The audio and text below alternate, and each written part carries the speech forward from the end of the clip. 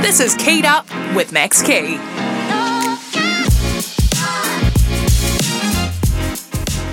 3, 2, 1, and we're rolling.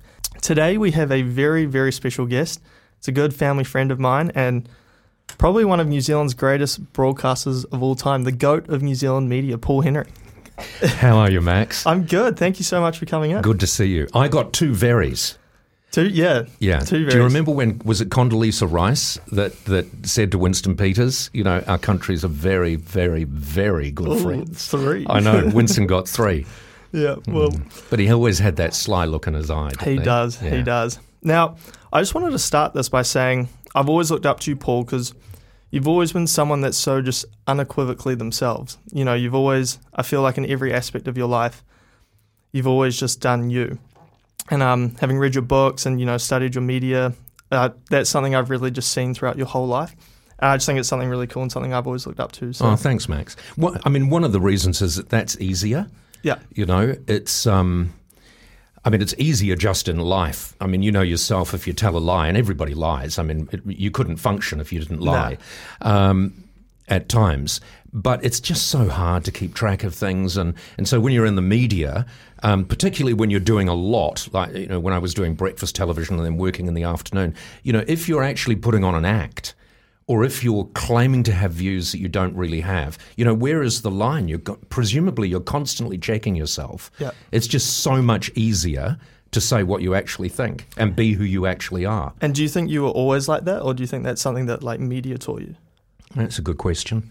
I think to a large degree I was always like it. Yeah. And obviously, I mean, you always change. People say, oh, well, you can't be exactly the same when you're on television or on the radio.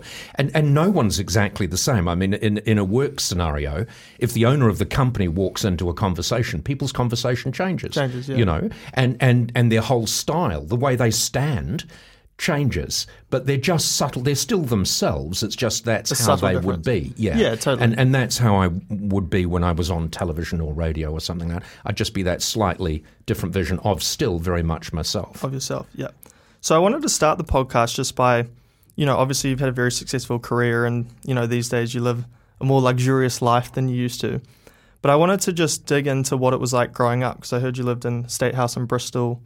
And, you know, things weren't always as easy as they are now. So we used to dream of living in a state house. Yeah. We lived in a tenement block. Oh, wow. So the people in the tenement block, the rich people around where I lived were the people that lived in state houses. Yeah. You know, or they would be, the Americans would they call them duplexes, or, you know, they would be terraced houses, but they were still actual houses with their own front door. Yeah. Whereas I was in Frankham House in Redcliffe, next to the Cut, which was this filthy river that had been made by prisoners.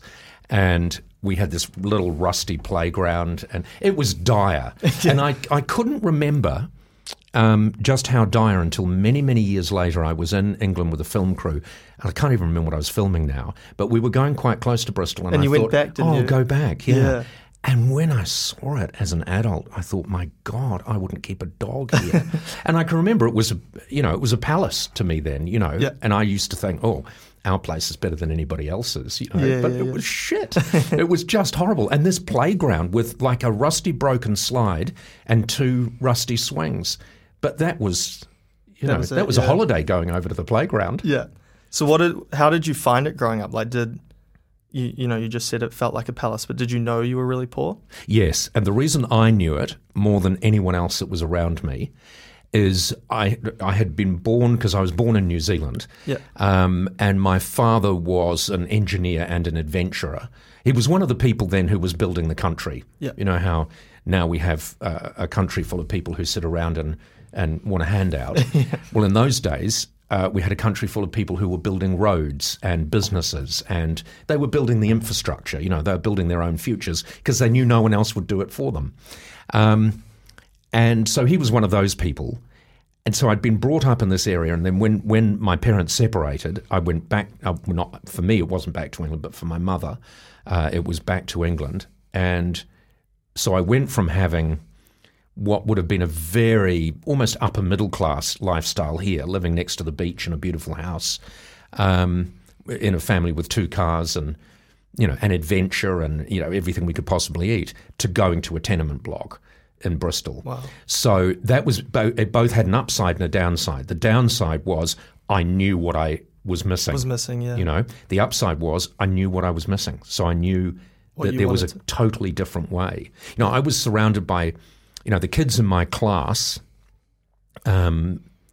their absolute dream, their wish was to be on the Imperial Tobacco pension plan before they left school, because then life was sweet. They didn't have to actually worry about anything. They'd go from school literally through the nicotine-stained gates of Will's Tobacco, and they could see their whole life. And if they really did well, they could maybe get a small caravan and maybe go to Spain every few years for a package holiday. Yeah. But they were happy with that, whereas I knew that there was no way I was going to sign up to a pension plan when I left school. I had adventuring to do, and you know, I had to be famous and rich and infamous and all those things. Yeah, because one thing I read a lot in your book, or kind of a theme I saw, was that kind of notion of manifestation.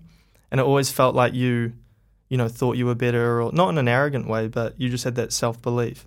Where do you think that came from, and what do you think kind of drove you to be like that?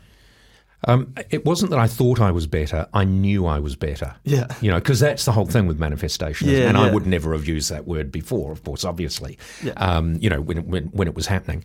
It still sort of happens. But I absolutely convinced myself, I knew beyond any doubt at all that in that class, in that school, I was destined for greatness and everybody else was chaff, you know. And what made you think that? I suppose partly it was that I had seen... You know, I mean, I travelled around the world. Nobody, I can't say nobody else in the school, possibly, but certainly no one else in the class had at that point ever been overseas if it wasn't Spain. And even then, probably very few had been to Spain. Whereas I'd seen and I'd heard my father's stories. And so not only did I know life could be different, but I knew it was going to be me. I was going to get out of there as soon as I possibly could. I mean, I started multiple businesses when I was at school. Yeah, because it sounded like you did everything. I can remember once, because, you know, we used to take photographs just, you know, with cameras, like Kodak cameras on film, and it was so expensive. It was cheap then, but still for us it was hugely expensive. So you'd get a film and you'd put it in a, you know, £6 camera, which was expensive then for us, and you'd just take photos, and then I found this one pharmacy in the high street next to actually one of the Will's Tobacco factories. So it was all covered in nicotine. And I went in and they did this special deal. And I said to this woman, I was about 12 or 13. And I said to the woman, I said, if I bring you at least 10 films a week, will you do me a special deal? And she couldn't believe that anyone in that area would have 10 films a week. But of course, they weren't mine. I then opened up this little business at school.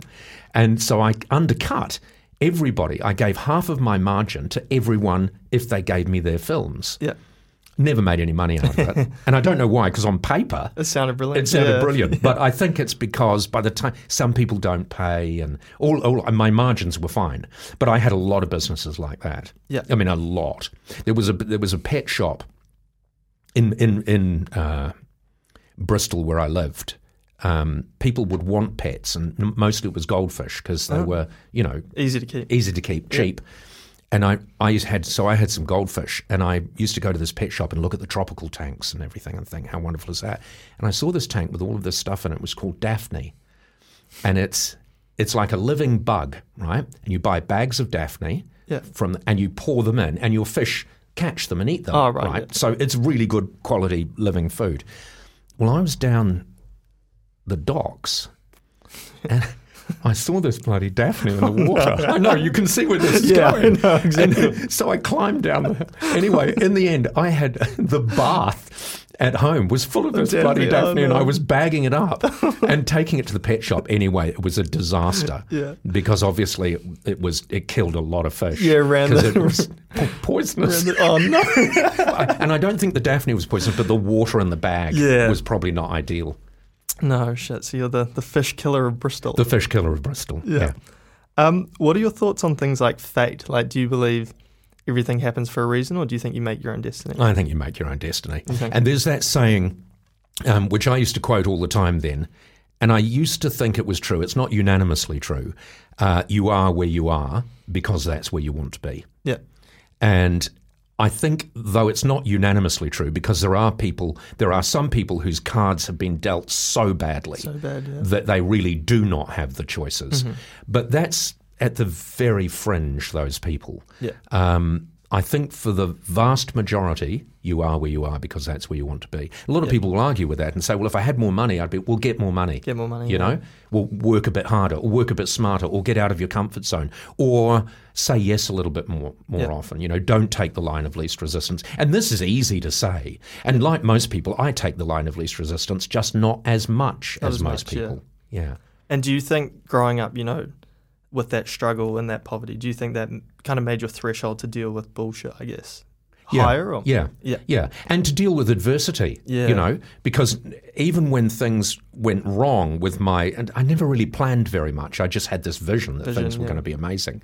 And I just worked towards it as best I could. And it was pretty limited. You know, my options were very limited to start with, but my vision was wide. My options were narrow, but my vision was wide. For most people, their options are much wider than they think, but their vision is narrow, you know? And so I just sort of boxed on and tried not to take the line of least resistance. You know, in my I've been sacked a fair few times because I would take jobs that I couldn't do. Yeah, but test yourself. I worked in a mailroom, like to get into the BBC. Yeah. To start with, I was rolling cables out, but I thought I need to get a proper paid, you know, rather than just doing, you know, work where I got a couple of pounds in a week to roll cables out. I thought if I do that, but I'll get a job, clerical job, to get actually onto the pay scale at the BBC. And I was profoundly dyslexic. When did you find that out? Funnily enough, when I went to England. So in New Zealand, I was in school here for the first 5 years of my schooling, and they just thought I was slow. Yeah. And then I went to England, and within a couple of weeks there, they'd sent me to a specialist and determined I was dyslexic and taught me slightly differently. That's actually good. So I leave school. I was still, you know, I could barely read. Yeah. Barely read. And this job came up in the mailroom.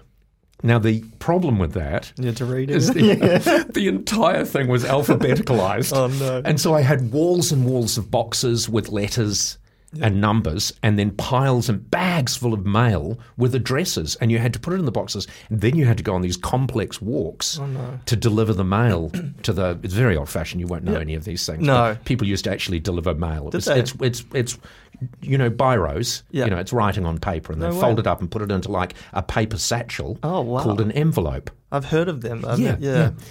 So it was diabolical, and I was sacked from the job because I thought I was lazy, but I wasn't. I was in there all time of the night just trying to keep up with things. But the point I was going to make is multiple times I've been let go from employers. There has not been one time when I haven't benefited from that, where I haven't immediately found myself in a much better position. You know, the line of least resistance is to stay where you are and do what you know and do what you feel comfortable with. Yeah. When you're forced out of that, if your attitude is right, then it will always be positive. Well, so how do you deal with failure? Well, I don't know if failure is the right word, but adversity. Like say something like that happens, because obviously, you know, say I walked into work tomorrow and I got fired. You know, not everyone's going to sit there and go, oh, I'm going to get a mean job tomorrow. You know, like... No. So how... But I mean, some people would look at that and you can understand why they would and see that as failure. I failed. I've been fired. Other people would look at that and say, of all the people in this building, it was me they chose to fire. Yeah. Do you know what I mean? And even although superficially people might think, well, that's a ludicrous thing to say, but think about it for a moment. They actually hunted you out. Of all those people, you're the one that stood out for firing. So there must have been something a bit special about you. For them to notice. Yeah. So they've noticed you, so you didn't quite fit in. I mean, look at where you were working. Was it the kind of place you really wanted to fit in? Yeah. You know, there have been times when, you know, I've lost a job, and years later, people that didn't lose their job have said to me, oh, God, I always felt bad about that, you know, when that happened to you. Mm-hmm. And I turn around and think, you know, you're still in the same building, doing the same job. I've done 25 different things in 5 different countries since then. So actually, who lost out, you know? So it very much...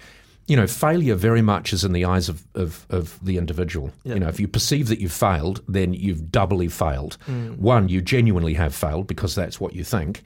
And 2, it's affected you badly because you're thinking about it. Yeah. You know? Well, my sensei at jiu-jitsu, he always says that failure is only when you stop or stop trying, which I thought was quite a cool way of looking at it. Yep. And there's the sales thing whereby, that whole thing, 80% of the sales are made by 20% of the people. Yeah. And the difference is they're probably marginally better at selling, but they're much better at trying to sell. They try harder. They try harder. Yeah. They try more people. If it was interesting, I was talking to someone many, many years ago about exactly that. And it was selling encyclopedias. They're like books full of paper with writing on them, and they come in sets. What, actual books? Actual books. Like not Kindles? No. Wow. Actual like books. Kindle's based loosely on them. Yeah. Anyway, we used to, because I was involved selling encyclopedias for a while. Of course you were. And if people bought a whole set, they got a free bookcase made of wood, which is like based on encyclopedias. Yeah. Anyway, I can't even think where I was going with that. What were we saying at the beginning of that? We're talking about sales, 20%, 80%. Oh, so the interesting thing there was the guy that ran this agency for these encyclopedias, he calculated he tried to work out what was it the great people were doing. Yeah. And he worked out that the difference between the great people and the ones that weren't great is they just sat in front of more people to sell encyclopedias. The actual success rate was identical, or virtually identical within a few percent. Just a numbers game. Between everyone. It's just a numbers game. Yeah. And the difference is the people that did really well got more numbers because they didn't take rejection as a failure. They just thought, thank God, that person said no, because I know 7 in 10 people will say no. So I'm that much closer to someone saying yes, which sounds so superficial, but that was what it was about. Who taught you that attitude? Or how do you think you play a lot of golf. That's golf. Yeah, literally. That is exactly golf, isn't it? But I think what I find interesting is I feel like I've always lived my life kind of like an optimist. Like what you've said, I've always felt, like I quit a job a few years ago, and literally as I was walking to the elevator, I got a call from a job that I'd wanted in America, and they said, are you job vacant right now? A position's just come up. And it was like literally 7 minutes after I quit. So I've always had that opinion in life that, good things will happen. You just have to trust the process. Yep. But I know so many people that are just so negative about everything. And so my parents are like very optimistic, like they're always trying to find the good side of things. And so I've always just kind of wondered, is that something that I was just kind of like taught, or is that, because coming from it's probably a vibe. You probably, because and this comes down to the cards you're dealt as well. I mean, if you are surrounded in a family by what we would perceive as failure, more importantly by what the people in that family perceive as failure, then that's your expectation. People talk about optimists, pessimists, and realists. There aren't 3 different kinds of people. There are only 2, because if you're a pessimist, that is reality. That's reality. If you're an optimist, that is reality. Totally.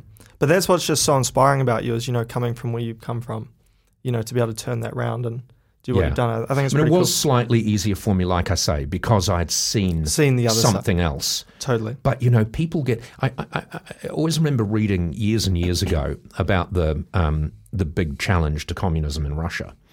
And they reckon that the pivotal point was fridges, because all of a sudden people over there got television and they saw foreign adverts for fridges, and they thought, shit, you can actually keep food longer. Yeah. If we could get a fridge, our life would be totally different. Wow. And they see that as one of those pivotal things in Russia for ordinary Russians. All of a sudden they thought, my God, we knew people had more money than us maybe, or went on holidays, but what does that matter? But shit, they've got these bloody boxes where you can keep food cold. Yeah. Well, I guess I remember seeing that article. There was that guy that had lived in the jungle for something like 30 years. And they took him out of the jungle, and he died within 3 weeks or something of coming back to civilization because he just couldn't handle it. Couldn't handle all of that. Yeah. The pressures and the wonderment. Yeah. And so I guess, it's definitely exemplary of the fact, you only know what your circumstances are. So I guess if you're saying, you've seen the other side, I can understand how that, creates that drive. Yeah, and it's that whole, I dreamt big, but for me they weren't dreams. This was my future reality. Yeah. But my version of big could be much bigger than most people's version of big. Totally. Because I'd seen much bigger, yeah. So after doing the BBC stuff, you obviously came back to New Zealand. And what I found super interesting was your career through, the war correspondence. And Talk us through a bit of that. I mean, I heard you got kidnapped in Iraq. Or was it? Yeah. So I just thought there isn't anything I can't do. Yeah. This was just before the internet that I was doing. It was a lot harder because it was just more shit to carry. Yeah. Satellite phones were huge. Huge, yeah. They were the size of big briefcases. Briefcases are boxes with handles that you can put paper. Remember we talked about paper before? Yeah. You could put that in them. Oh, interesting. Anyway, a satellite phone was like that, and so I carried it around the world, and I would. By now, I had like a modest mansion in the countryside outside Masterton, where my children and my wife were, and I would just watch. I had CNN, and I'd watch CNN, and I followed international news so closely because obviously, logistically, I was a long way away. So I had to work out when a conflict was going to be worth the effort to go to it. And I'd literally just arrive in war zones on my own. And with my suitcases and my little DAT recorder and camera, and try and make money out of telling the stories. Were you not scared of dying? No. I mean, to start with, I was, but there's excitement. Yeah. And excitement extinguishes fear quite often. Sometimes sometimes it's very hard to distinguish between excitement and stupidity. Yeah. And very, very hard to distinguish between bravery and stupidity. Yeah. And people will say, why did you do that? It was exciting, You must have been fearless. Or maybe you were just stupid. Yeah. But so, I mean, sometimes I would be in a situation where it was all of a sudden very obvious that you hadn't calculated the risk going in. And what will go through your mind in situations like that? Shit. Yeah. How do I get out of here? Let's start calculating now. Let's start it being a little bit more intelligent and working out how I can get out of here. I mean, one story I always tell, which was a story that a Time journalist, a line that a Time journalist had, the story's at the end of a long, windy road. And the fact that you might go down that road, you could write a story about that and say, I'm thinking of going down this road. You could write the whole story and just file it, just by sitting in an office, which a lot of people do, sitting in a newsroom. A lot of people do that. Or you could go to the beginning of the road, write a story about being at the beginning of the road. Or you could go halfway down the road. And the story gets better and better and better the further down you go. But with every corner you go down, the story gets better and the chance of being able to tell it is reduced. Yeah. Well, I remember. So it's that calculation of, I know if I go around one more corner, the story could be substantially better, but the risk is substantially higher. Well, I remember you talking about when you're in the Congo and you were saying there was some person that had been killed and you went over to find them. And you were saying, I remember you said something like, if I go, the chances that I ever actually get to tell the story greatly diminish, but then you still went. I still went. You still went. I thought, and I had high ideas, and I didn't realize this was the guerrilla group were Interahamwe, and they operated in the impenetrable forest. Yeah, what is that? Which is around. So I'll tell you what it is, because I thought, impenetrable? Yeah, it sounds pretty. How can a forest be impenetrable? It's just bloody trees. Turns out it's mostly not trees. It's mostly bamboo. Bamboo, yeah. And if you know how, and people don't think of bamboo associated with Africa, but there's a lot of, and it's serious bamboo. Yeah. And it grows like right next to it, like it's impenetrable.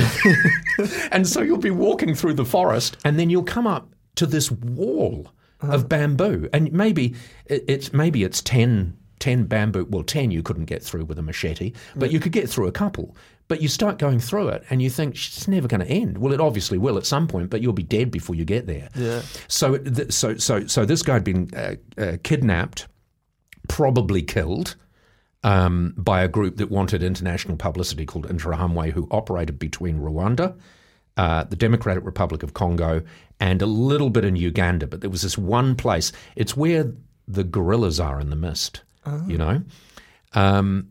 And so I spent weeks and weeks and weeks in this little village, Kasoro, which was on this border, and I enlisted a few people to help me, and I just thought, I'd sit there trying to make satellite connections with my little briefcase on my lap when the time was right, and you'd hear noises, and there'd be these gorillas. By gorillas, I mean rebels. The people, yeah. Yeah. They'd be marching up with machetes and they'd just stop and look at me. And I'm there and no part of me thought these people will hack me to bits until I was actually almost hacked to bits, and a couple of people that I had working with me were killed. And oh, wow. So in the end, this is, when you know you're in trouble, I always had my phone on for safety reasons at a particular time. I can't remember when it was, early evening.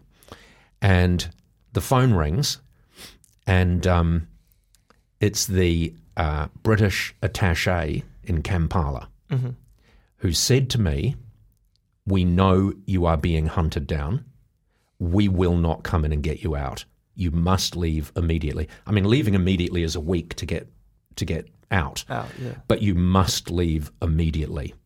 And I can remember hanging up and thinking, God, I must be close to a good story now. Oh, no. Yeah. When you get a call from the British attaché in Kampala, yeah. Wow. And is that when you went and met with the guerrilla group? Yeah. What was that like?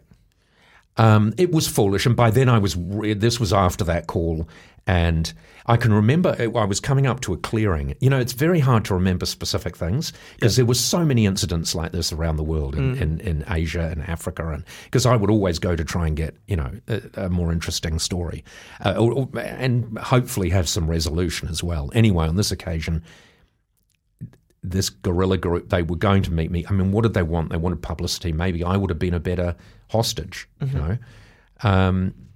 But you always have high hopes, and you think, how is it possible for me not? I talked to myself from living in a tenement block in Bristol.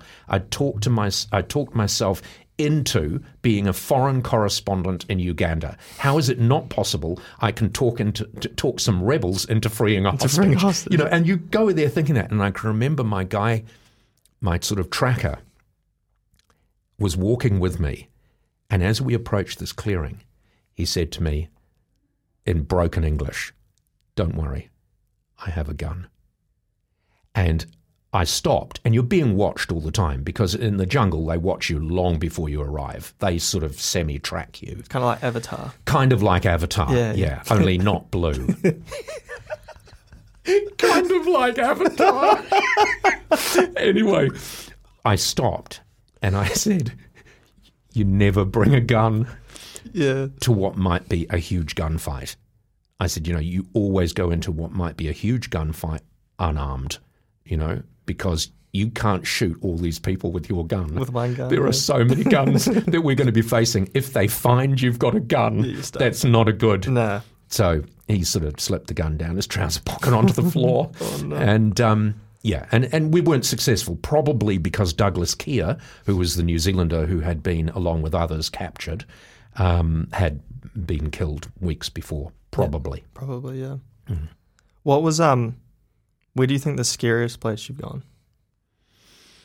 One of the scariest things, I mean, there were times in Africa, I remember one particular time when the rebels were just destroying little villages around this particular area I was in.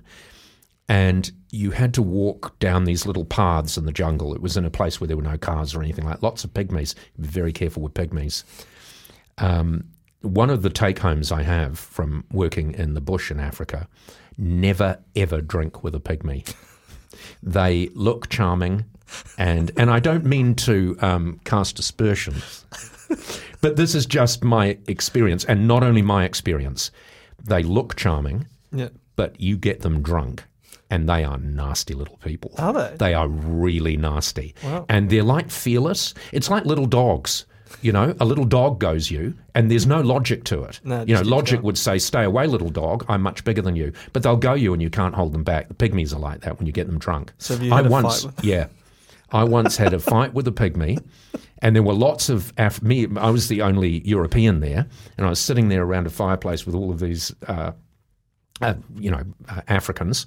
And this pygmy comes down this little path, right, with a guitar that he'd made. Was it a ukulele? Or? It looked like a ukulele, but it wasn't. It was a guitar, but he'd made it himself, you know, and it played music. Well, it wasn't music. It made a noise after a fashion. Anyway, he was already drunk and he was going back into the bush to his family. Anyway, he decided when he saw me that he could extort money out of me by playing a tune. So he comes over and plays a tune, and there's something charming about it to start with, but he was nasty and drunk. Drunk and nasty, actually, because he might have been all right when he wasn't drunk. Anyway, at the end of the day, he got very belligerent when I just didn't want to pay him money. And these, the Africans that were around me, they knew you don't mess with a drunk pygmy.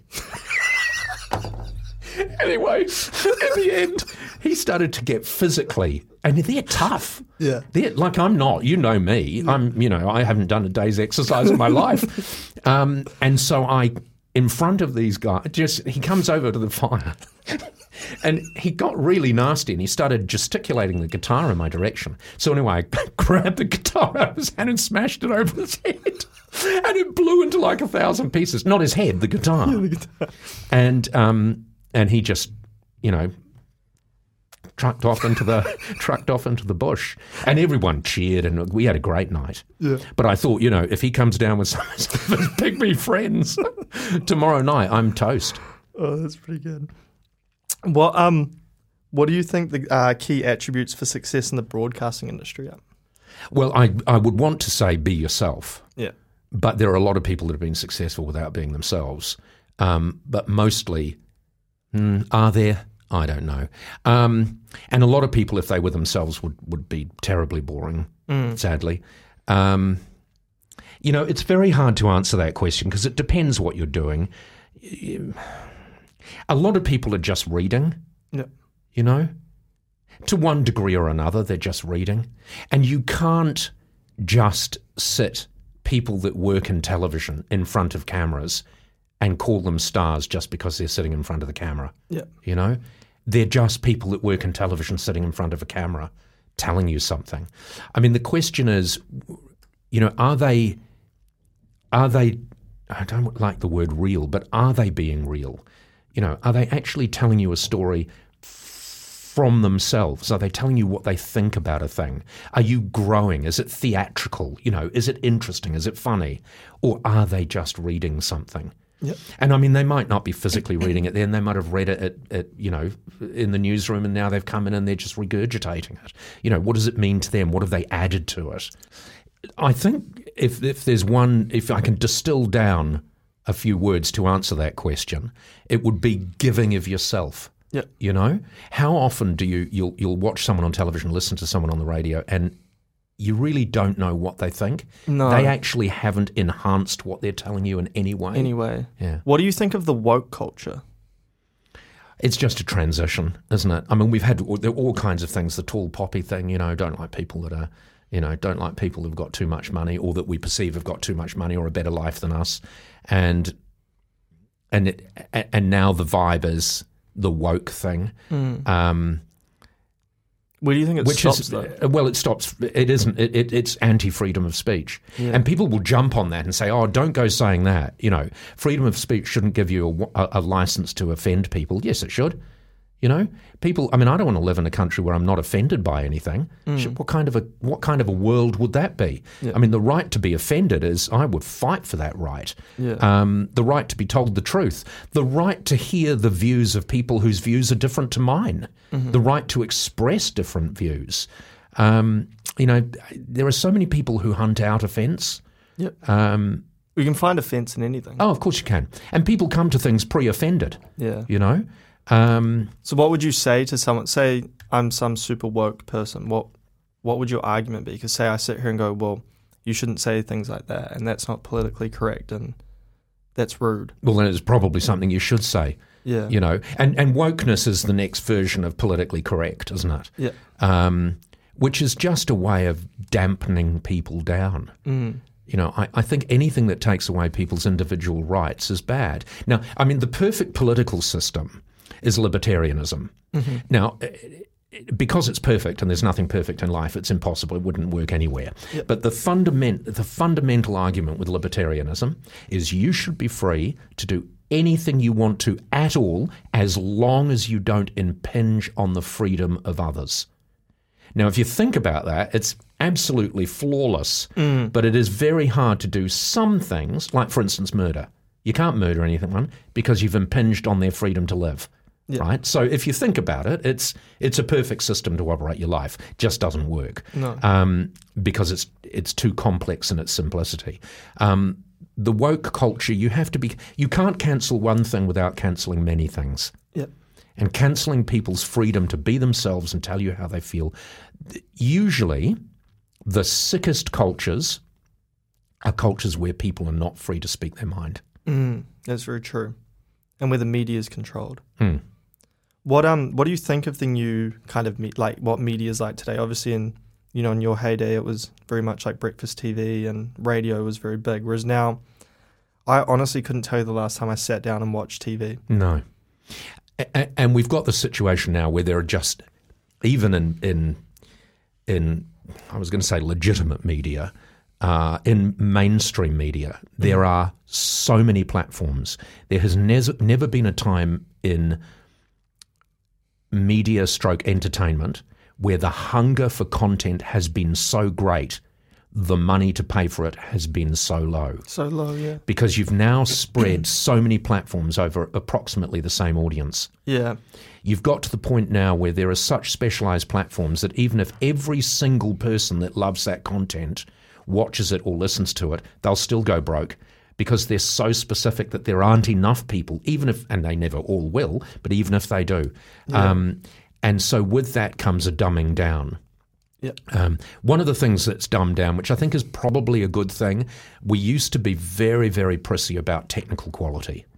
And this was at a time when it was very expensive to get great technical quality. And that became an obstacle to communication. Yep. We would never take phone calls on air to start with. The quality, when I first started out in broadcasting at the BBC, you would never have someone on the phone on air because the quality was so bad. So low, yeah. And you certainly wouldn't have anyone's, amateur footage on television.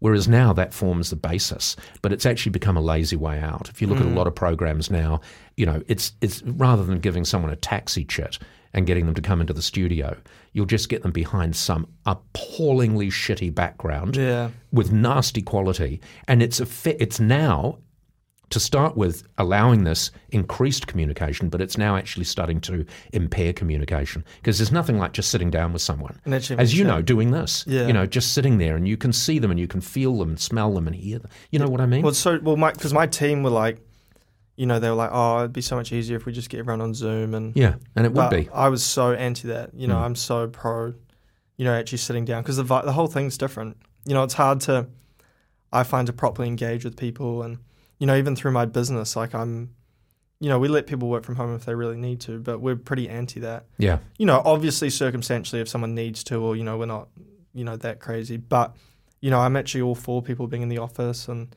because there's so much osmosis, I think, from when you're actually around people. Oh, and a lot of it is very hard to quantify. Yeah. A lot of it is happening subconsciously, but it's definitely happening. It's definitely there, yeah. Well, you just pick up on so many things, when people are talking about stuff and you're like, oh, that's really interesting. And ideas. Yeah. You can, when you're just on a screen or on a telephone, it's so easy to keep things to yourself. So easy. And I also find productivity so much lower. I guess when someone else is in the office and you start slacking off, and they start looking at you like, oh, I should probably get back to it. Whereas at home, it's so easy just to get distracted. Oh, distractions. It's interesting because, the whole open plan thing. So, by the time you were born, open plan was the thing. So everyone was knocking walls down. People are starting to put walls up now. Back again, yeah. Because when a phone rings in an open plan office, everyone stops for a minute and looks. Yeah. Is it my phone? No, whose phone is it? I wonder who's phoning there. And it's so it seems now, particularly in the United States, but I think everywhere people are now gravitating back into closed spaces. To start with, they put some partitions up, and the partitions are turning into walls. Walls, yeah. What you've obviously interviewed many influential people in your life. Who do you think is the most interesting person or memorable? Oh, it's a tricky question. People are memorable. Well, memorable's an easy question to answer because they're the ones you can remember. Influential's tricky because quite often the ones that you remember are the ones that were influential because they were influential to you. Not necessarily across the board influential. Yep. When I was just sort of starting out, you won't even know the name Peter Ustinov, but this goes back to the true A-list days of Hollywood, and he was at the scrag end of that. He was a intellectual, huge huge man, sort of Orson Welles-esque kind of character, a writer, a director, an actor, and he had come to New Zealand because at the end of his career promoting his book Dear Me, which is a great read. As I remember it, this is many years ago, and I wanted to get in and interview him. And he was staying at the James Cook Hotel in Wellington on the Terrace, which I assume is still there. Yeah. But that in those days, that was the hotel if you were rich. And I was in a very junior capacity, and he was holding a media conference at 9 a.m. In the hotel, and I had no accreditation to go to it. I had my little tape recorder, and I'd done lots of research. And I mean, he worked with all the greats in Hollywood. I mean, like the greatest A-listers, and was one of them himself. And so I thought, how do I get into this? I couldn't get to the media conference. It was taking place in his suite at the James Cook Hotel at 9 a.m. in the morning. So I got to the James Cook Hotel at like 7 a.m. and I sat in reception and I watched the lifts.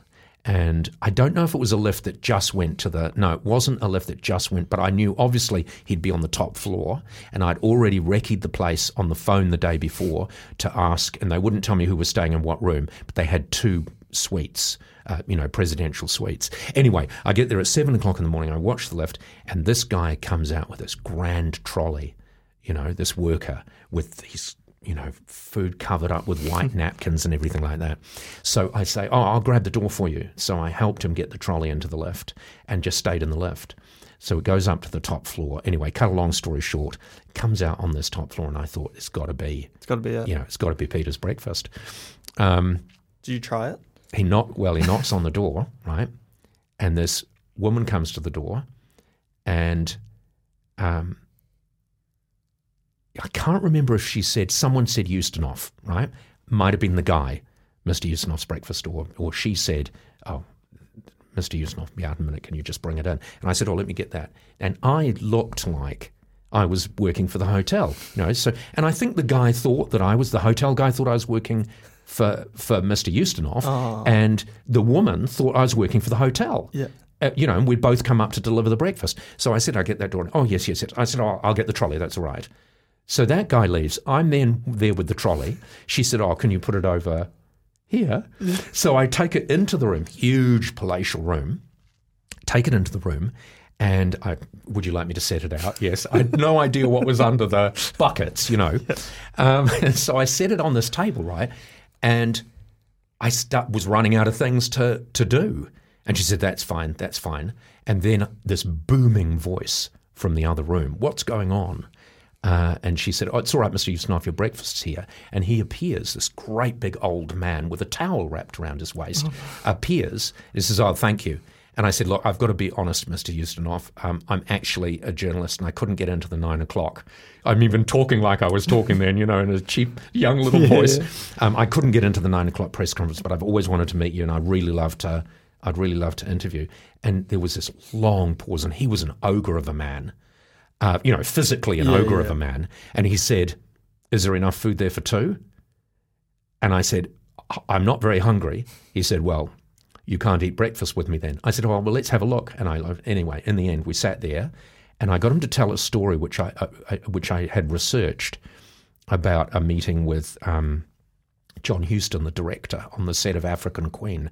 These are, you're glazing over. Yeah, I've no idea. None of these things make, John Huston, African Queen, Peter Ustinov, these are huge, Anyway, he started to tell this story, and he did all the voices of this story. And it was a trick that he had played on John Huston on the set of African Queen.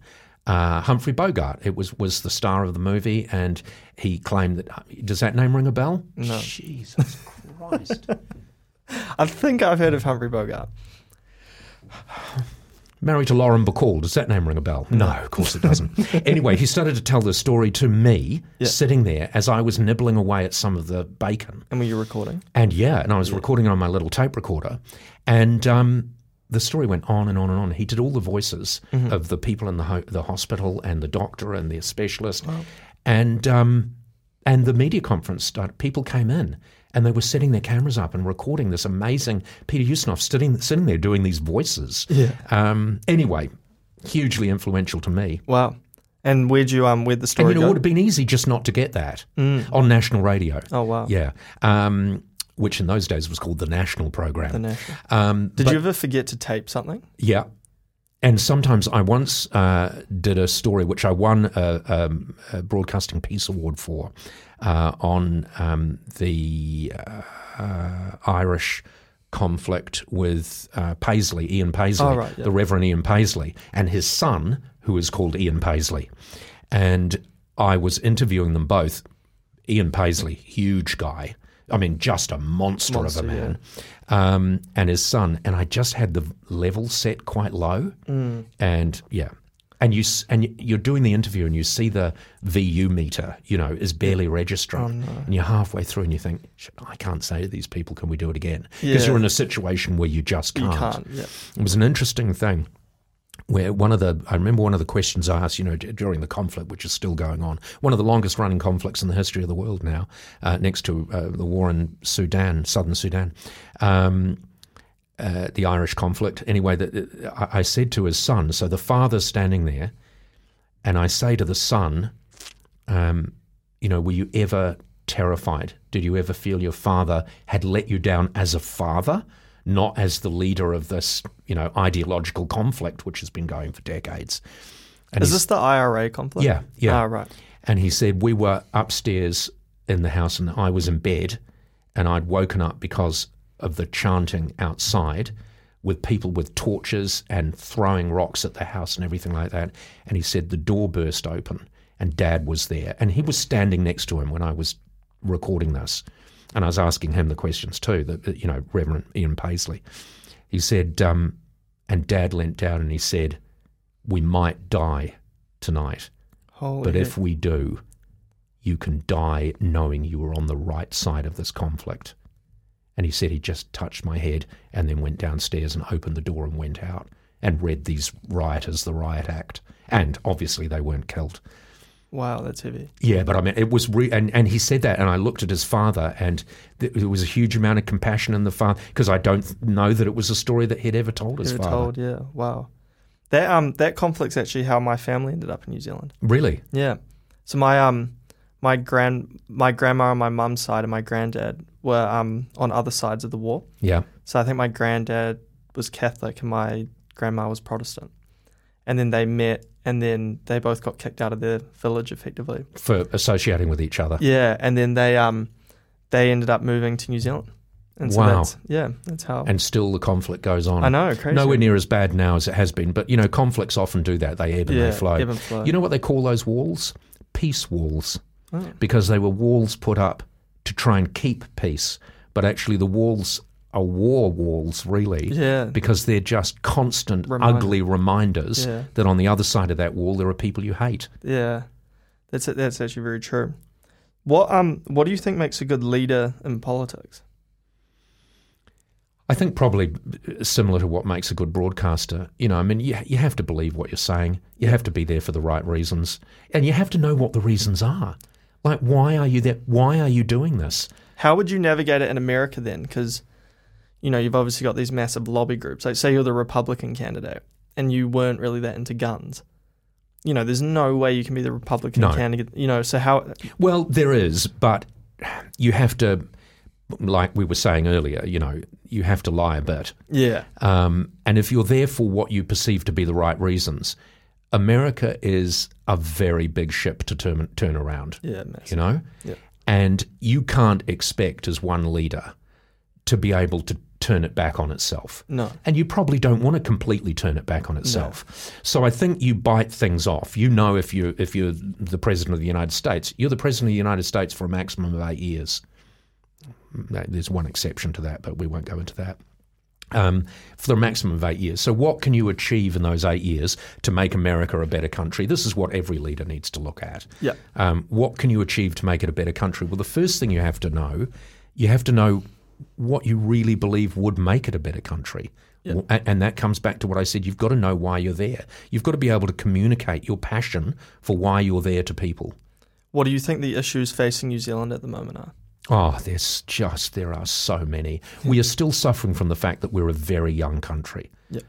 We're still, I hate that term, trying to find our way in the world. We're just trying to find our way domestically, and we're trying to ward off major problems of separatism and things like that, which have come to New Zealand very early on. Mm-hmm. We haven't quite got to grips with where we sit and how things operate, and we haven't quite got things functioning just because we're such a young country and we're being presented with these major problems, which you can no longer solve by shooting people, because it's just not the way you do it. Whereas a lot of countries actually, they faced these problems when that is how you handled it. Yeah. But prioritising, by looking after people, when I say looking after people, by looking after people in a way that they can look after themselves into the future. Yeah. By driving the country where you can bring as many people as possible along with you. But at the same time recognising you can never bring everybody along. No. But if you're going to make any changes, you've got to be prepared to do things that people don't like. And there are a lot of leaders now who just don't want to face the prospect that someone won't like what they're saying or doing. Yeah. And when you're operating in the centre ground, I can sort of understand that. But it's very hard to get things done if you're not prepared to alienate a few people. So if you were Prime Minister tomorrow, what would you change first? What would I change if I was Prime Minister? I mean, I think I would stop spending money and wasting time on bureaucratic changes which don't address immediate problems. Like, we talk about, in this country, how is it acceptable that we have child poverty and crimes against children to the level that we have? How is that possible in this country? Because whichever way you cut this country, it's paradise. Yeah. You look at countries who look after their children to a greater extent than we do, and they're shitholes, some of them. Yeah. But they've got a vibe which champions children, champions children's rights over and above parents' rights. So I think those are the sort of things that I would immediately focus my attention on. And health, I mean, let's go back to the way we handled COVID. The Labour government had an extraordinary opportunity when they could borrow tens of billions of dollars without anyone questioning the borrowing, because it was the right thing to do. No other government in the history of this country has ever been able to go out and borrow just crazy amounts of money.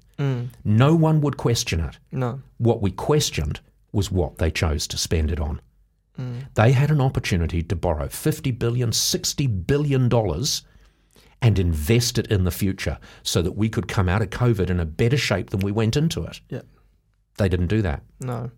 How would you motivate all these people now that aren't wanting to work post-COVID? Bloody hard, eh? Yeah. Because, I mean, some of those people come from families that have been demotivated over multiple generations. Yeah. How do you get people back? Well, you have to, for a start, you have to show them that there is a benefit, that they can benefit by working harder.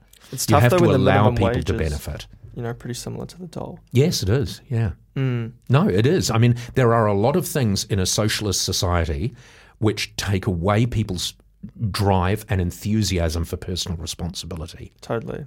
No, I mean, I think the hard thing with it, I mean, I personally am like a very motivated person. And I found after the second big lockdown, I was really struggling. Like, it was like the first time in my life I put on weight.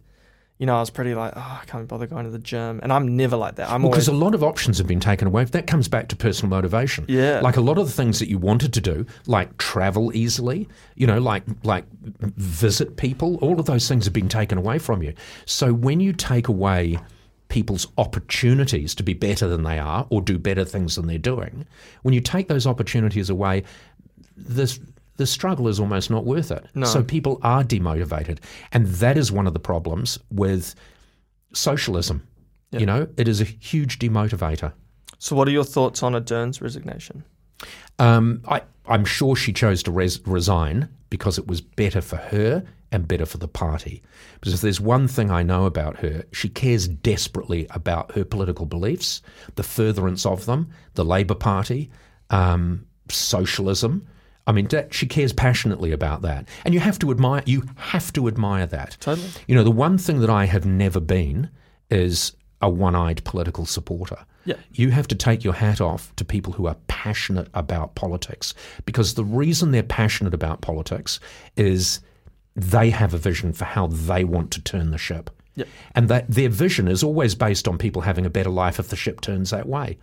And then people who are on the other side of politics, they also have exactly the same vision of people leading a better life. It's just they believe the ship needs to turn in a different direction. Yeah. Totally. That was ship, not shit. Yeah.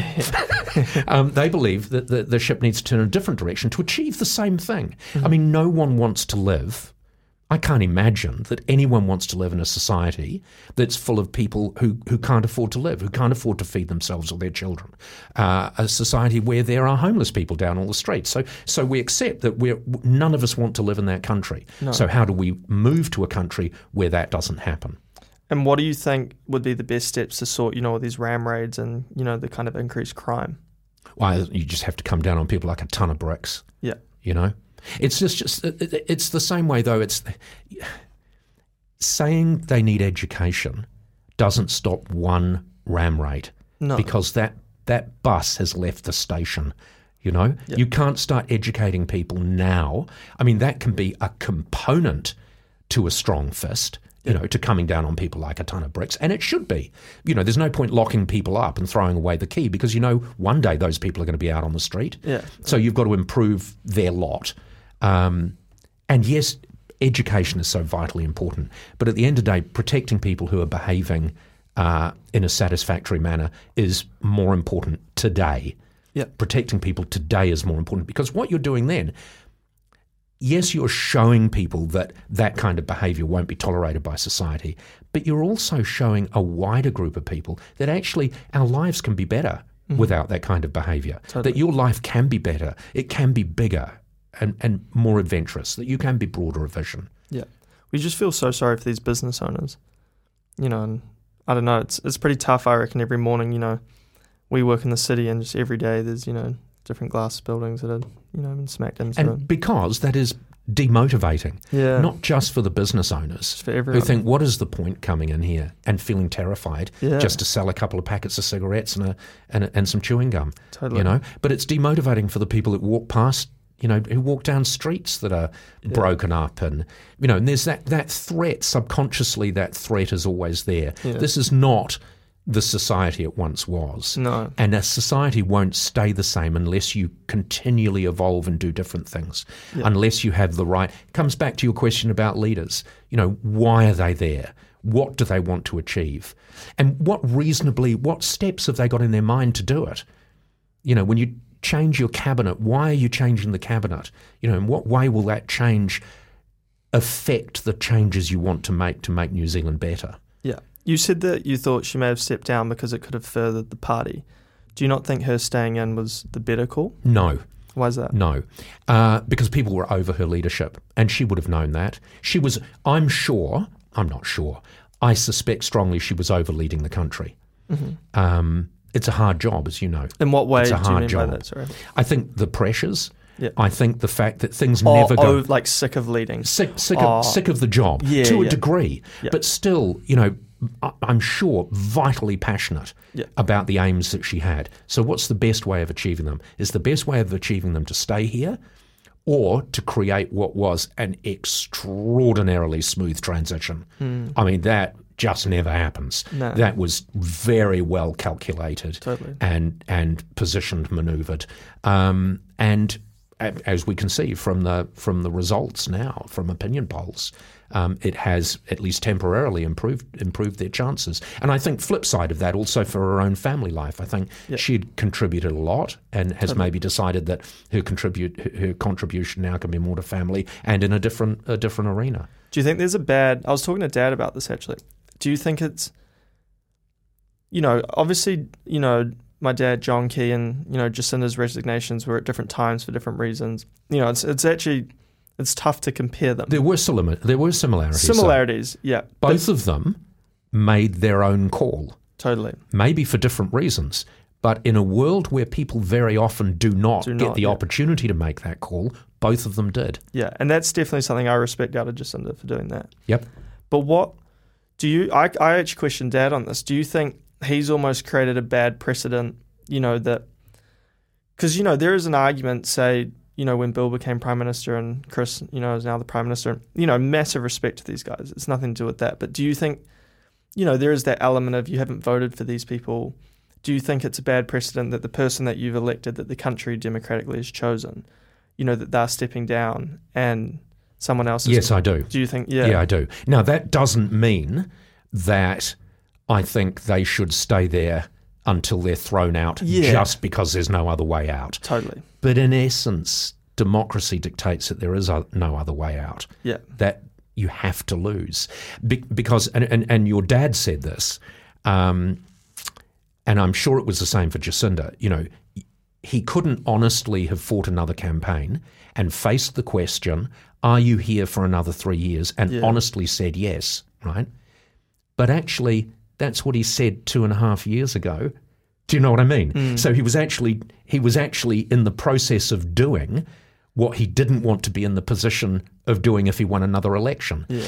And there's no other way out. No. You can't go to the polls saying, well, I'm going to represent the country, this is what I want to achieve, but I can't give it 3 more years. You just can't do that. No, it's not doable. No. So if you're going to choose your time, if you're going to manage your way out, as he did, and was almost the first person to do it in this country, and that is the way a winner steps off the stage. Oh, totally. But if you're going to do that, then you are actually breaking a bit of a pledge. And that was actually my exact argument to Dad when I was talking, because we were together when we found the news out about Jacinda.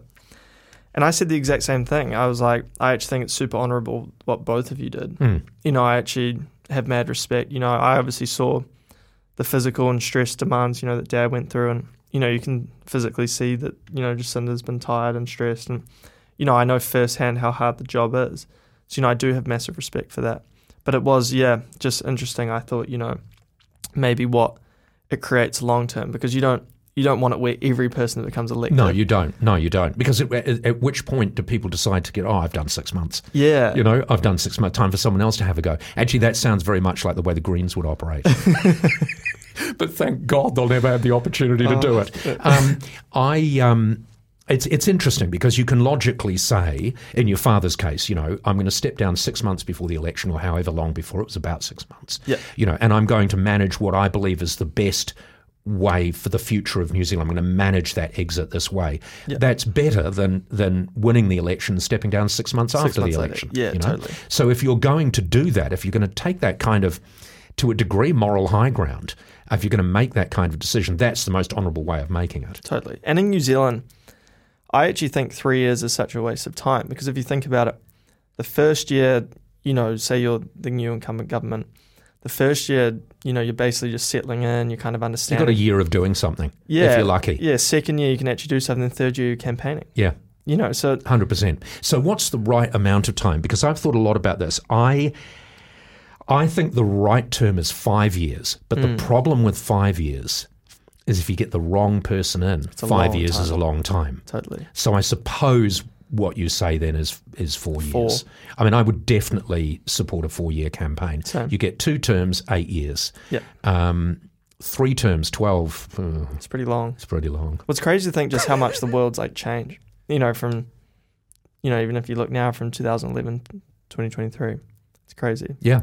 I mean, the American idea has merit, where you say you've got a maximum of 2 terms. Now, most presidents, as we know, will get 2 terms. The great thing about that is that going towards the end of your second term, you're never going to be president again. No. In the last, even the last 3 years, once you've settled down into your second term of presidency, certainly in the last 2, you can actually do as much as you can possibly do without having to think about re-election, without having to think about the polls. The flip side of that is if you get an absolute twat in, which is possible, they could be even more dangerous those last few years. Yeah. I think the problem with America as well is, even Dad, he's centre-right in New Zealand, but if you look at him globally, he's actually pretty centre, if not. No, 100%. Like his policies in weren't the far United off States. No, in the United States, he would be an absolute centrist politician. Yeah. And so what I think with New Zealand, the good thing is, obviously every government changes a few things, but the problem with America is, you get Obama and he fixes, creates Obamacare and all this, and then Trump comes in and then just gets rid of all of it, and it's almost like they just with the Senate, you do have checks and balances in place. Yeah. So it's not just carte blanche. They can't just go in, as you know, and just change everything. Yeah. And establish new ways of doing things. And what you hope is that every change is a slight improvement. Yeah. And in some things that has been the case. And I think Obamacare is actually better now after a term of Trump and then back in with Biden than it was when Obama left. Yeah. So you would hope that they improve, but unfortunately the nature of adversarial politics is that you do spend a lot of your time and a lot of your energy to one degree fighting the opposition. Yeah. No, I think that's the one thing I do really love about New Zealand, that we do have social welfare and, obviously there are still homeless people, but, everyone can actually get a house if they're looking for it. And, it's pretty scary. We were in LA a couple of months ago and, there's tent cities everywhere. And it's getting much, much worse over there. It's scary. Much, much worse. Even in Palm Springs where I live, it's shocking. Yeah. The number of homeless people that create, because for a long time homeless people just lived in corridors and maybe put a few cardboard boxes in a corner, but now, as you say, they are creating tent cities and they're cordoning off entire sections of suburbs. That's scary, and they're very unhinged over there. Here you don't often see the people like talking to themselves, whereas there they're like screaming and it's definitely eye-opening, I guess. From my window, I live actually right on a major intersection in Palm Springs. And obviously Palm Springs is a small place, but it's still a major intersection. And there's a 7-Eleven immediately, diagonally opposite my house. And quite often I have the curtains open upstairs at night, and I'll wake and it'll be like, the 4th of July fireworks, because it's cop cars, lights, so it's blue, red, and I'll look out the window and, because I don't live there permanently, I don't live there all the time, obviously, a few months of the year, the number of people I've seen spread-eagled on the road with the police, pointing guns at them in the short time, and this is a nice area. Yeah. And yet crime is just one 7-Eleven away. And serious gun crime. Proper crime. Well, we were in Hawaii for Christmas just with my family, and we had dinner with a guy that Dad works with in Silicon Valley, and they actually live in Dallas, Fort Worth. And how nuts is this? So their daughter is 16 and their son is 10, and they have to wear a backpack that's fully see-through, and they get metal detected and patted down every day for school. Yeah. I mean, God, you couldn't even fathom that in New Zealand. But imagine knowing your kid's going to school and there's a genuine chance that some crazy gunman comes in. Which I mean, the number of multiple killings over there is extraordinary. Well, I think it's more than one a day. Yeah. I think mass shootings defined as like multiple killings. Yeah, that's right. I had a guy come round to my place when we were sitting on the deck in front of my house. And he was a retired police officer. Anyway, he was sitting there with his wife, and I was just having a chat. We're just having a drink. And he was on holiday in Palm Springs. Anyway, we were just having a drink, and we were talking about the gun lobby, and I was saying how so often they're their own worst enemy, and the lunacy that they talk about, the Constitution, their right to bear arms, and there's so much in that argument that is flawed. We were talking about that. And he said, the cat's out of the bag. He said, if you take people's right to bear arms away from them, he said, it will be a bloodbath. And I said, well, it's a bloodbath now. He said, I would not. He said, I said, obviously you've got a gun. He said, yeah. He said, I always carry a gun. I said, so is it at home?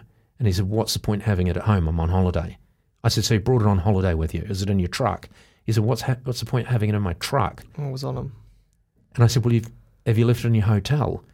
And he unrolled the towel that was sitting next to him, and there was a Glock in the towel. And he said, do you know what that gun does? He said, that gun guarantees that there won't be a mass shooting around your house. He said, if a gun goes off, if someone's killed, I will kill whoever shot them. So he said, they'll only shoot one person. And then he said, and obviously he was a member of the gun lobby, I discovered. And he was ex-policeman, which you'd like to think meant that he was on Trained the right properly. side. Yeah, yeah. You'd like to think.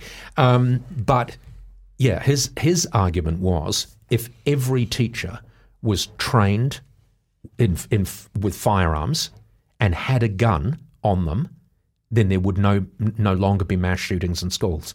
There would be shootings, but not mass shootings. My worry with it though, we were talking about this at jiu-jitsu the other night, is you understand when you start training, I've been doing it a few years now, and, if I roll with a black belt, I just get the crap beaten out of me still. It's not even close. Right. And we always sit there and wonder, like, oh, imagine if a black belt went to the dark side, just went around mugging people, because they would just murder everyone. They'd train killers basically at that point. And I think that's the worry. If you train all these people, and they can get through metal detectors. Yeah, their hands are the weapons. But I think that's the scary thing is, obviously, there's logic in what they're saying. But then if you train everyone to own and operate a gun, all it takes is one person to have, bad day at work or, a drug trip. Oh, absolutely. And then you've got some trained person with a gun. And you've got guns in every classroom straight away. Automatically, everyone knows there's a gun in every classroom. We always see, we were in America a couple of years ago, and the chick that was like the main person for the NRA, I think. I'm probably going to get all the names. No, but that was what to make it a more palatable organisation. They had a female fronter. Oh, did they? Yeah, and didn't her toddler grab her gun and she shot? Yeah, and she shot her. And you sit there and you want to feel like sympathy. Obviously, it's terrible she got shot, but at the same time, it knocks the argument. Yeah, you're like, well, is that not exactly the reason why? Yeah. But you do have that counter argument, and I mean, I think the easiest thing they could do immediately is ban all automatic and semi-automatic weapons. They could easily ban those. It doesn't in any way hinder the constitutional rights of Americans to bear arms. No. In self-defense. But if you look at the number of mass shootings they have that only involve pistols, it's like less than 1% of mass shootings that only involve pistols. Yeah, well, you can go. We were in Target the other day, in like Costco, and you can buy like a full noise like AK. Yeah, it's mad. You can go to gun shows. I mean, they're the loosest of the lot. I mean, as a tourist, you can turn up to a gun show in Vegas or something like that, and you can go away with an arsenal. It's nuts, right? Like boats, like I like boating, and you travel around the world on your boat. The thing is, you go into San Diego Harbor or something, they reckon that in the sea, out just outside of San Diego, there's just so many weapons. Oh. Because on boats like mine, you have a gun locker. Yeah. For pirates. I don't have any fire. Yeah, for pirates and that. Yeah. And the paperwork getting into the States to bring weapons in is so extraordinarily complex that you just dump them in the water, and then as soon as you get there, you go into a shop and buy new guns. That's nuts. Because the paperwork to buy a gun is... That's crazy. I wonder if there's some like mafia somewhere that sends divers out there and just has... I think probably once the guns hit the bottom of the sea, it can't stay there very long before it's buggered. How was the boat? Good. It's waiting to leave the country. Luckily... Customs have allowed it. Would it be customs? Yeah, customs, not immigration. They've given me extensions on the boat because of COVID, so it's been able to stay here because it was only supposed to be here for a year, but it's now been here for about 3 years. But it will be out in June. And was it named after your mother, right? Yeah, Olive. Olive, yeah. She died when I was building it, having it built. These are not boat builders' hands. Very soft. They're very soft. Yeah. Thank you for noticing, Max. So I changed the name. So she goes around the world with me on the boat when it's going around the world. Yeah. At the moment, my wife and I just go out and enjoy the Hauraki Gulf. Yep, and the lovely rain and winds of Auckland. Oh, what is it about this weather? Oh, it's been terrible. Seriously, I hope there's no one that listens to this that's been to Corfu, because that'd be a better place to live. And how's the gin going? Good. The Henry, it's going well. I'll tell you what the problem is with the gin, and it's not just a problem for the Henry. Bottles. Oh. I don't know the extent to which this is a COVID problem, but glass. Globally, there's a glass shortage, and there are a lot of major bottling companies, much bigger than my gin company, I mean phenomenally big, that have now run out of the glass that they've been using for decades. Oh. So it's hampered my production of a couple of other gins and vodkas that I'm bringing out in the range. Yeah. So you've got the watermelon gin, watermelon gin, and London style. Oh, nice. And they are beautiful New Zealand gins. I mean, they. I've tried the watermelon one. Do you like it? So good. I actually hate gin. Well, right. not hate it, but no, I can understand. I always cry it's when a certain I drink. Yeah, it's really weird. It makes me very emotional. They reckon it's. I shouldn't say this. They reckon it's a depressive drink. Yeah. You know, if you're prone to depression, one gin's okay, but you wouldn't be wanting to drink a second. Nah. But no, it's beautiful alcohol. It's I don't know if you've tried it neat. I just had a little. Yeah. But it's so smooth, which often you don't get with gin. Yeah. Awesome. And what's the process of like making a gin? Because it's more like distillation. Because it's all chemically made gin, isn't it? Well, the great thing about, because I used to within Vivo used to make red wine, a Pinot Noir, which was beautiful, but that is more of an art than a science. Yeah. Gin involves art, but the most significant part of the art in gin is the blending of the botanicals. And I use all natural botanicals sourced mostly from New Zealand, but some have had to come from around the world. And what's a botanical? So the botanicals essentially are the flavourings. Oh, right. Okay. So the Henry gin is all natural, but you need the best quality distillation process. Mine's triple distilled, best quality alcohol, and you can cut, as many people do, a lot of corners. Yeah. And it's just not as good, not as rich, not as smooth. Yeah. Can you say how many bottles you kind of make a year? Or? Well, it's hard at the moment because I can't get bottles. You can't get bottles. Yeah. So we've actually had to stop taking on new commercial customers. Yeah. So that we can continue to guarantee supply of the existing ones we've got. Do you think you'll make like RTDs and stuff? Or? No. Just keep this. You've got to be very careful that your cost of distribution doesn't guarantee you poverty. The cost of like a lot of people will you go into a supermarket and you think, oh God, all those drinks up there, they must be doing well. But the cost of being on that shelf in a supermarket and every other supermarket shelf is phenomenal. And a lot of those companies, particularly the newer ones that have huge distribution, are doing it to build the brand. And they hope that they're going to make their money out of selling the brand at some point. So capital gain to a degree. But if you're doing it to... I'm doing it because the challenge for me was to make a really beautiful gin that is high quality. And do you work with like a food scientist? Or? I've got, yeah. Awesome. Not a food scientist, but I've got people, experts, yeah. Yeah, and so do you have your kind of compound all set now? Yeah, and a lot of it is, and that comes back to the wine thing. Once you have a supply of the botanicals that you've artistically crafted, and you've got your supplies of the best quality distillation process and ingredients, you can replicate that anywhere, limitlessly, which you cannot do with wine, because obviously every season the grapes are going to be slightly different, the blend is going to be slightly different. So with to actually make gin, so how many botanicals do you need to like make a bottle? Oh, or do you make like a giant drum of it? It depends. Yeah. You make it in vats. Yeah. And then it's distilled. And what's distilling? Is that where they? Well, in a simple way, distilling is boiling up water. Yeah. And then taking the steam. And then turning, and then that becomes water. Yeah. So you've distilled out so it's pure. It's much purer. Yeah. But then you do it again and times. Again. Yeah. And so it becomes as pure as you can possibly make it. And does that you're not going to get alcohol. It can never be 100% pure. No. Never. But my gin is above 97% pure, which is extraordinary. Yeah. And where can people buy it that are listening to this? Online is probably big. At Glengarry's, online, Whiskey and More. If you go to the Instagram site, the Henry Spirit, there's links on there. Sweet. So I can't sell it because I've got no liquor license. You don't need a liquor license to make gin. You only or to make alcohol. You don't need a liquor license, but you need one to sell it. Interesting. I guess that kind of makes sense because you can do like home brews and exactly. Yeah.